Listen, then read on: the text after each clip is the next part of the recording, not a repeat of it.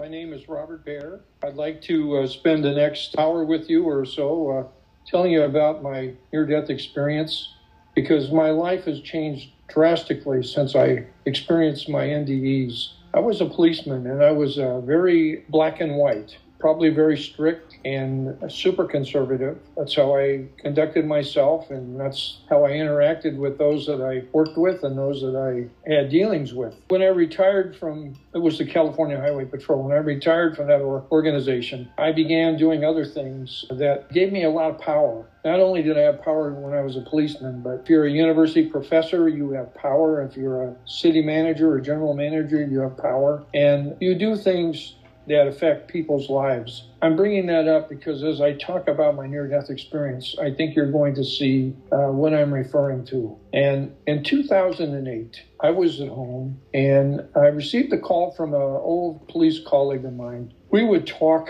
periodically, and you got a really good friend when you can pick up a phone and talk to that person, and it's like the conversation never ended. We'd worked together in the 1960s as policemen. And as we were talking and catching up with each other, he stopped me for a moment and he said, "Robert, I feel compelled to ask you something."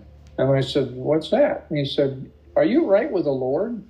And I said, "What are you talking about?" And he goes, "I just feel compelled to ask you." And I said, "Well, I think I am." And I didn't think about it any more than after we had our little brief discussion about it. But this was in 2008. And towards the end of 2008, I was in bed one night and I woke up, and at the foot of my bed was my mother. She had passed away in 2005, and she was beautiful. She looked like she did when I was a little boy. And she spoke to me, and I don't know what language. I think it was telepathic. I don't know. But I heard every word that was meant for me to hear. She told me that I was going to die to get my affairs in order and to handle all my personal things. And then she just disappeared. And I was so mad at myself because there she was, and I should have told her how much I loved her and how much I missed her. And I missed that opportunity. I was in a pool of sweat. I got up. I couldn't sleep anymore. I called my father.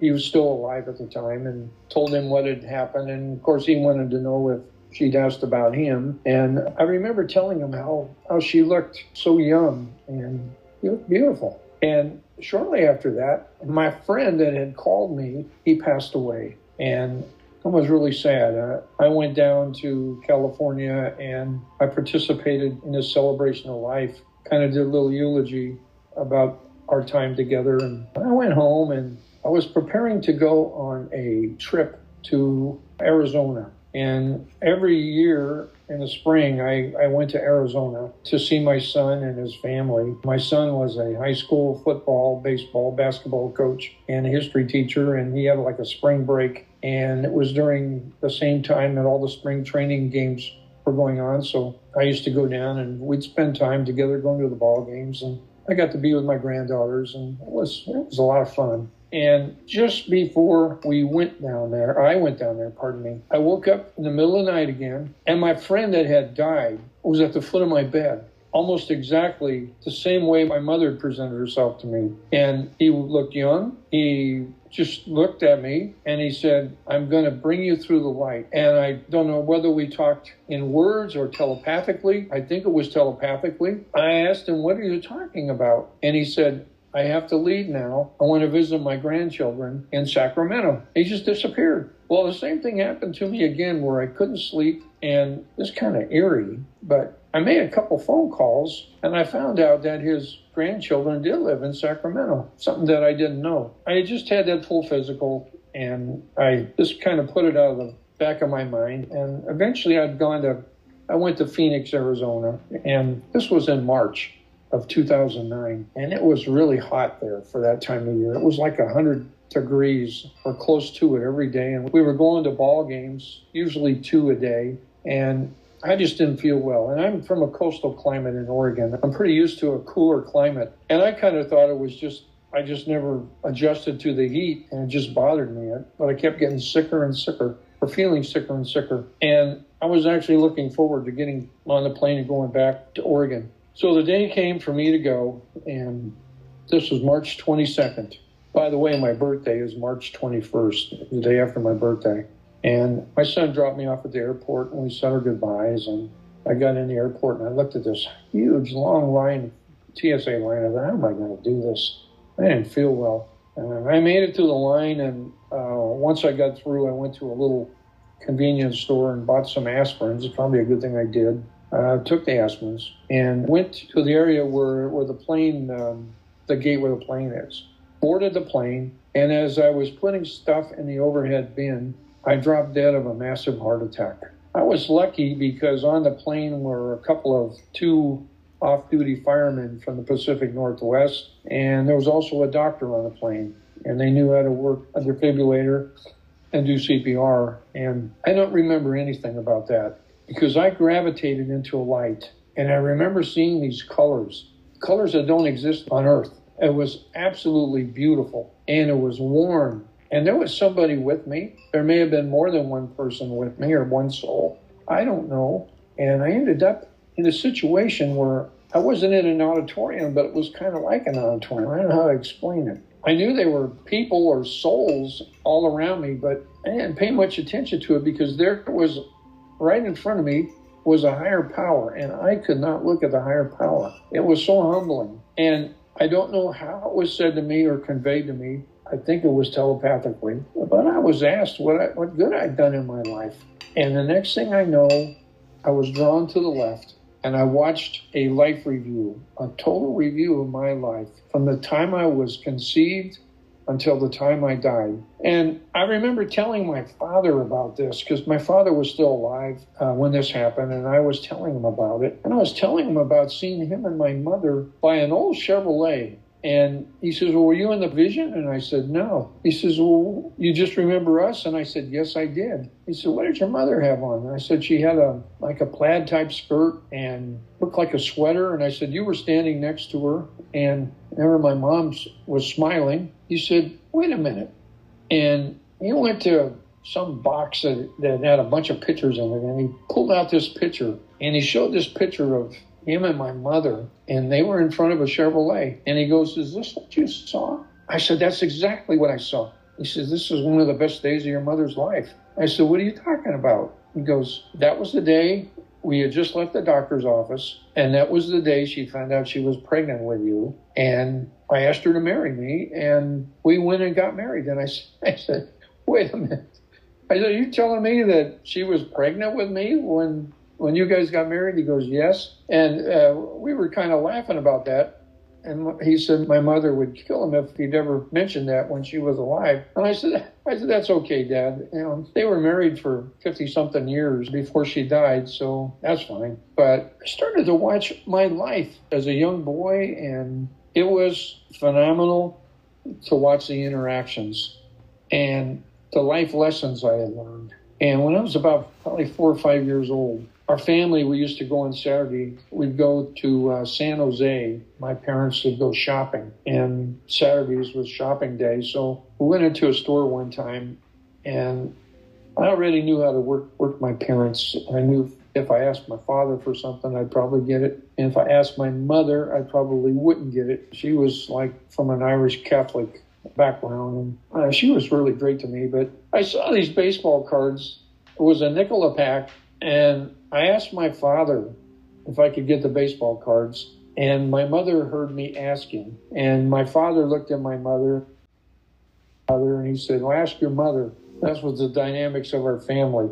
So I asked my mother. I knew she was going to say no, and she goes, no. So anyways, I stole the cards. And when we got home, I was in my bedroom, and I was out opening those baseball cards, and had a little stick of hard gum in the package, and I pulled that out. I just popped that in my mouth, and my mother opened the door, and she goes, Robert, what do you have there? And I got in so much trouble. My parents loaded me up in the car. My mother made a big scene about this, and we went back to the store, and I had to take the baseball cards and what was left of the chewing gum and put them in a wrapper. And they asked to speak to the store manager, and he came out, and my mother said, our son stole these cards from you, And she just went off in a tirade about how it was unacceptable in our family and he could call the police if he wanted. She didn't care what the outcome was. And I could read this guy's mind. His mind was like, this is a 5-year-old kid. You know, I don't want to call the police on him. He finally just says, just give me a nickel. So my dad gave him a nickel, and everything was fine with the store owner. And we went back home, and I was grounded for I don't know how long, but I was telling my dad that story, and he was kind of laughing about it. And I told him, I said, you know, Dad, I said, you and Mom did your job as parents. That had a profound effect on my life. And I thanked him for it. So I continued to watch myself develop and go on through life. I had quite a few experiences, and some of the good ones were like when I met somebody and you fall in love, you get to feel that all over again. And it was just wonderful. I got to experience that all over again. But the hardest thing I had to deal with, and which I still have a hard time dealing with it now, is betrayal. And it's all out there. Where I was, there's nothing but the truth. That's all it is truth.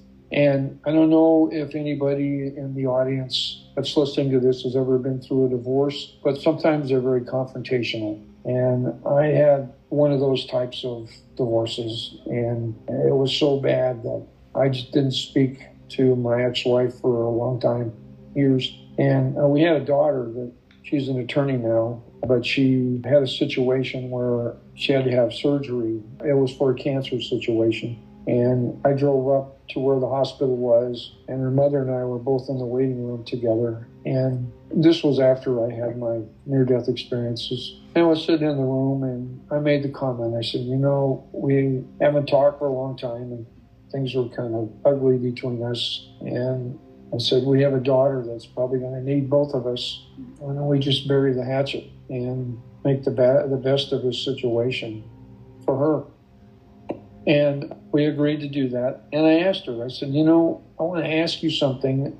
And if you want to tell me, that's fine. If you don't, it's your life. And I told her about some of the betrayal I saw. And she admitted to it. What I had seen in my life review actually happened. All the betrayal, not just with her, but I mean, it could be betrayal from the people you work with or people that you care about. You thought they were your friends. Maybe they did it intentionally or maybe not. But all that would be thrown right at you when you're in my life review. And I have had a really hard time dealing with that because you know everything. That was hard to deal with.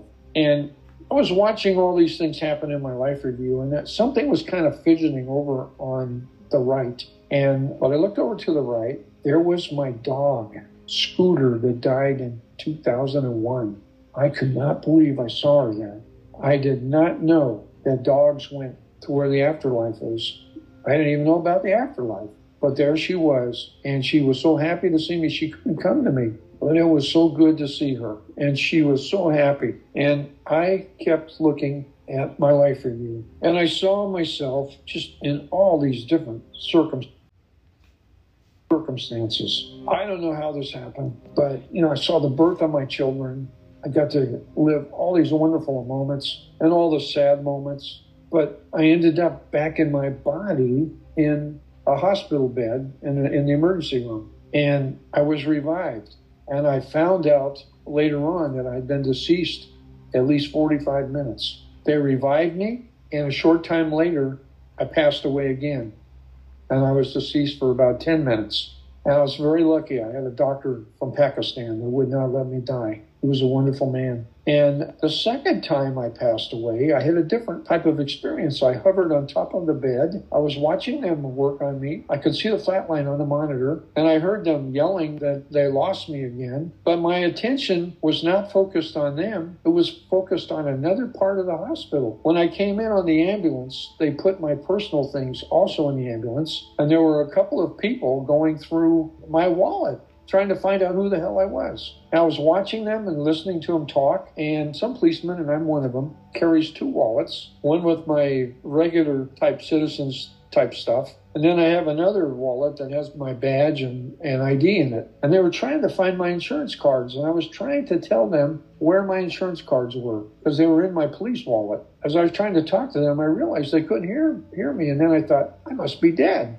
And the next thing I know, I was revived again. And that doctor had brought me back. I spent several days in the hospital in intensive care. Quite frankly, I was probably trying to stay around long enough for my daughter to travel to come down to see me and my son. And the doctor was always coming in and checking on me. And I had told him about what I had seen about them going through my stuff while they were working on me in the emergency room and when I died the second time. And he goes, "You saw that?" And I said, "Yes, I did. I heard everything they said." So he went and he got the people that were working that day, brought them to my bed and said, "Tell them what you told me." And I did. And when I told them that, they said, "That's exactly what we said, word for word." I'm bringing this up for a reason, because you'll hear people talk about near-death experiences. Some will talk about a life review.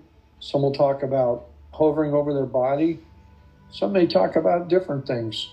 But here again, there's no cameras. There's no videos.